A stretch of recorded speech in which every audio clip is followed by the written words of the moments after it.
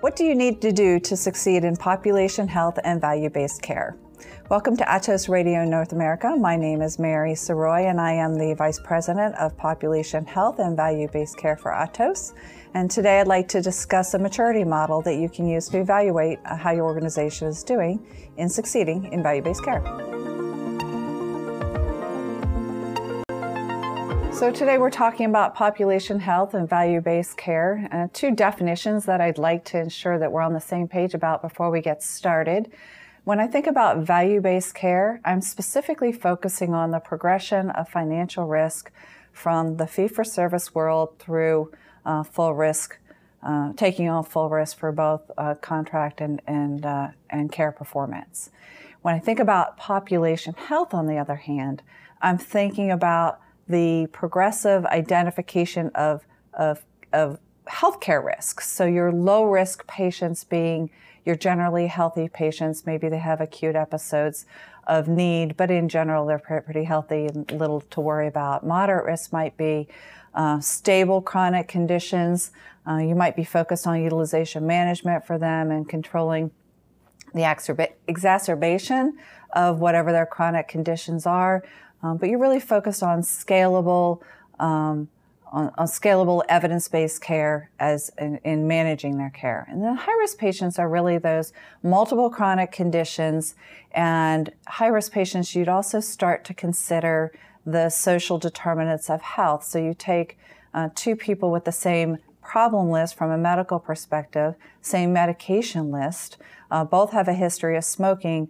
One lives in an affluent neighborhood with a supportive family, gets her out and about, and has care at home, versus the second who lives alone, socially isolated, who lives in a 3-story walk-up and has congestive heart failure. That second person is going to be a higher risk patient, and interventions and care models might be different. So when I think about population health management, I think specifically about the risk stratification of the patient population versus the management of risk from a financial perspective in the contracting approach. Atos looks at managing the health of a population in a value-based care environment by placing the consumer at the center of our model. And the reason it's a consumer and not a patient or a member or an enrollee is because depending on where the consumer is on their healthcare journey and what their level of risk is, they have different decisions, and they could decide to come to your organization for services, to buy healthcare in the payer space or health plan space, or to receive services either in the physician offices or at an alternative site like a CVS or a Walgreens.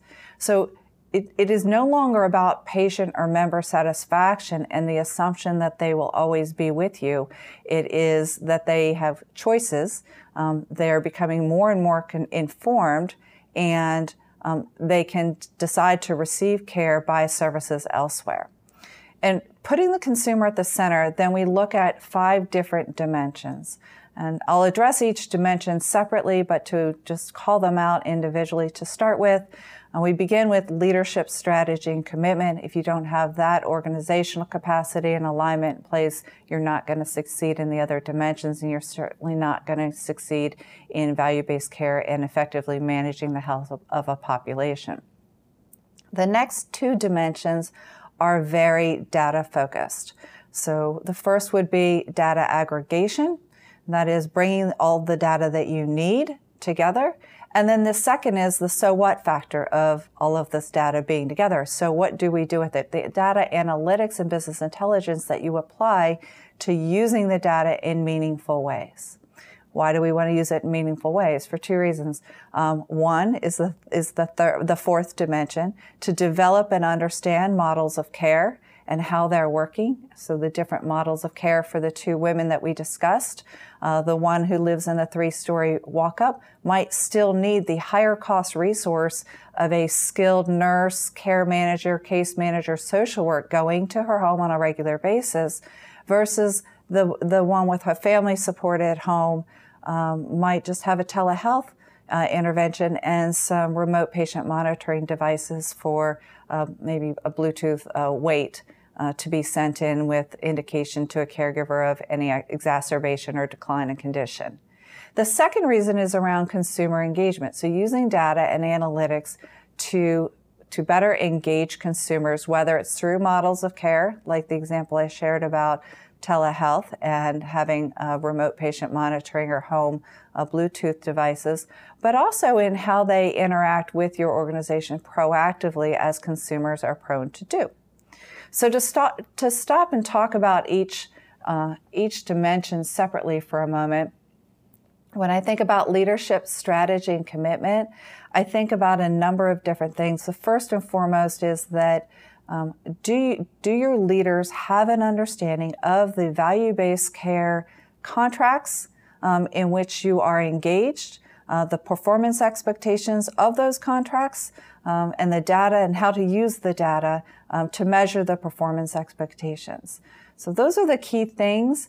And the other piece around leadership, strategy, and commitment that I think is worthy to talk about as well is promoting data literacy across your organization. So not saying that reports only belong to the analyst, but pushing it to the people who are making decisions at the point of care. So the actual physicians or call center representatives involved in interacting with that consumer.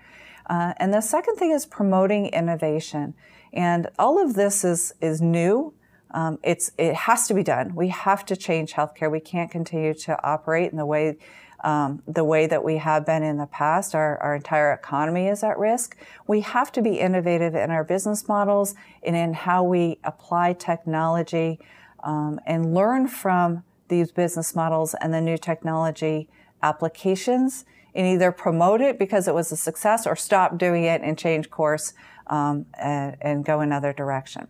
So that's leadership, strategy, and commitment, just to mention, to say a little bit about each dimension.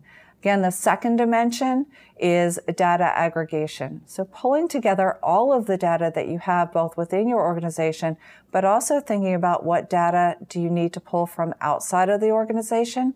That might be through the business partners that you're working with to deliver care or services. It might be from the patient or the consumer population. And then considerations, not only are we able to aggregate the data, but do we have data governance structures in place to ensure that when we talk about length of stay, we are using the same metric across the board, as an example.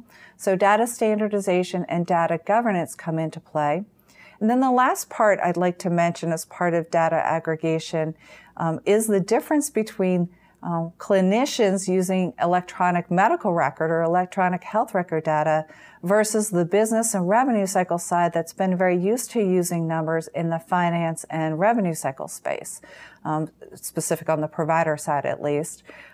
So how do you begin to blend that so you can better affect that cost and quality curve?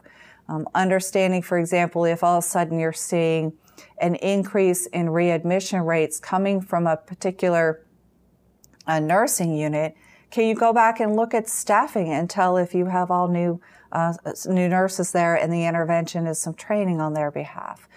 So bring that financial and clinical data together and kind of in a single way, so you really can begin to use the data for the next dimension, which is the data analytics dimension.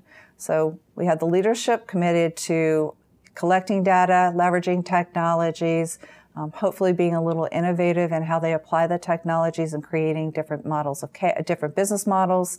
We have the data coming in to be aggregated, and now what are you doing with it? So as we move through this progression of what have been records of care or departmental records, if we want to talk about financial data or revenue cycle data, bringing that together, I talked about patient risk stratification, understanding different levels of risk for the various types of consumers, and pulling into account or taking into account the social determinants of health. So social determinants of health, to take a little sidebar here, level of education. Their zip code will tell you a lot about their social determinants of health. Their access to healthy food, their employment status, are they part-time or full-time, their access to transportation. All of this contributes to their ability to access and utilize care in the most cost-effective way, as well as to have quality outcomes. And then as we move along the progression from records of care to risk stratification, now we get into the true analytics of predicting behaviors, so we can predict unnecessary ED utilization, for example.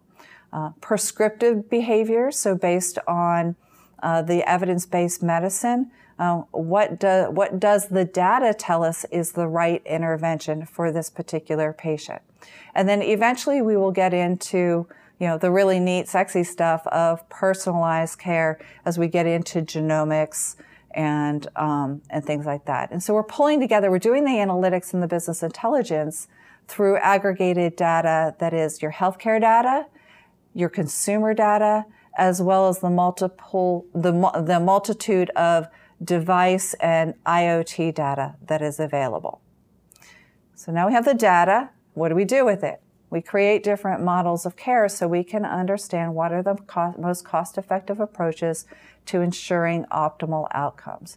What are those desired outcomes? You have to define those up front so that you can measure if you achieve them or not. How is care delivered differently based on what I already talked about related to social or physical determinants of health? So physical determinants of health might be access to parks or recreation where they can participate in wellness activities. So the goal is to develop models of care that keep patients from rising along that risk continuum. You want to keep them at the lowest level of risk possible, as much as possible, and then when these acute events happen, to get engaged and then bring them back down to the lowest level possible, given that they might have a new normal to deal with. Their new normal might be now that I'm at a moderate risk. Okay, now we have a different way of intervening and communicating and working with this particular consumer. And then the last dimension is your consumer engagement. So think about you as a consumer.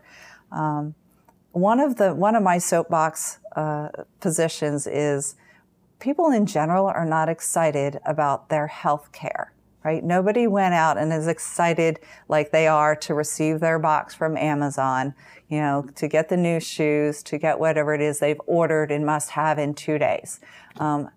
People would prefer not to be consuming healthcare. They'd rather not be paying for health insurance. They'd rather not be sick and going to the doctor. They'd rather not be scared, in pain, afraid for themselves or their loved ones.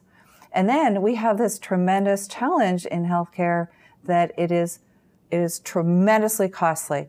The majority of people who declare bankruptcy do so because of their financial obligations out of healthcare services. And then you find out that the majority of those folks actually have health insurance. So it's the copay and the additional payments that are causing that stress and pushing them into bankruptcy. And what a horrible place to be when you're already in a horrible position of needing to have healthcare services for whatever reason, whether you chose to or whether it was just by circumstance and an injury or an illness.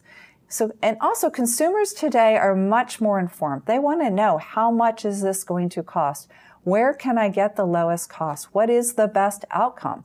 We think of outcomes in healthcare as one way, and ask a consumer, and I guarantee you they won't describe it as unnecessary readmission. They're going to describe it different. So what does a consumer experience as the best outcome, or define as the best outcomes? And what are my options on where I receive care and how I receive care? Do I need to go to the physician office, or can I get it at the CVS around the corner because I'm out of town and it's snowing and it's raining and it's 2 doors down, as opposed to going across town?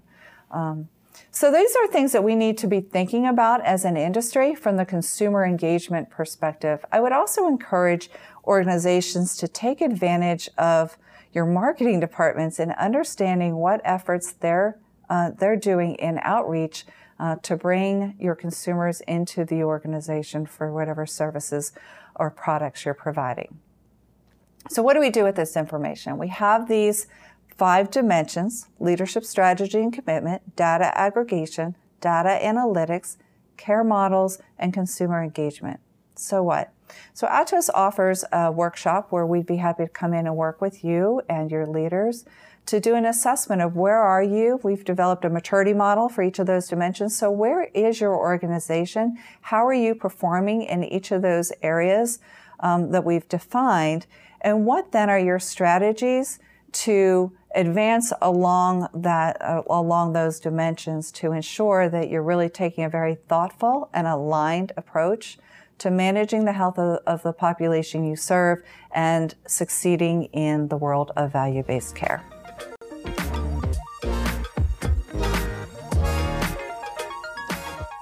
For more information on the workshop, please check out the link in the episode description below. But also check back from time to time. We'll be doing deeper dives into each of the dimensions, so we'll look forward to sharing that information with you. This has been Atos Radio North America.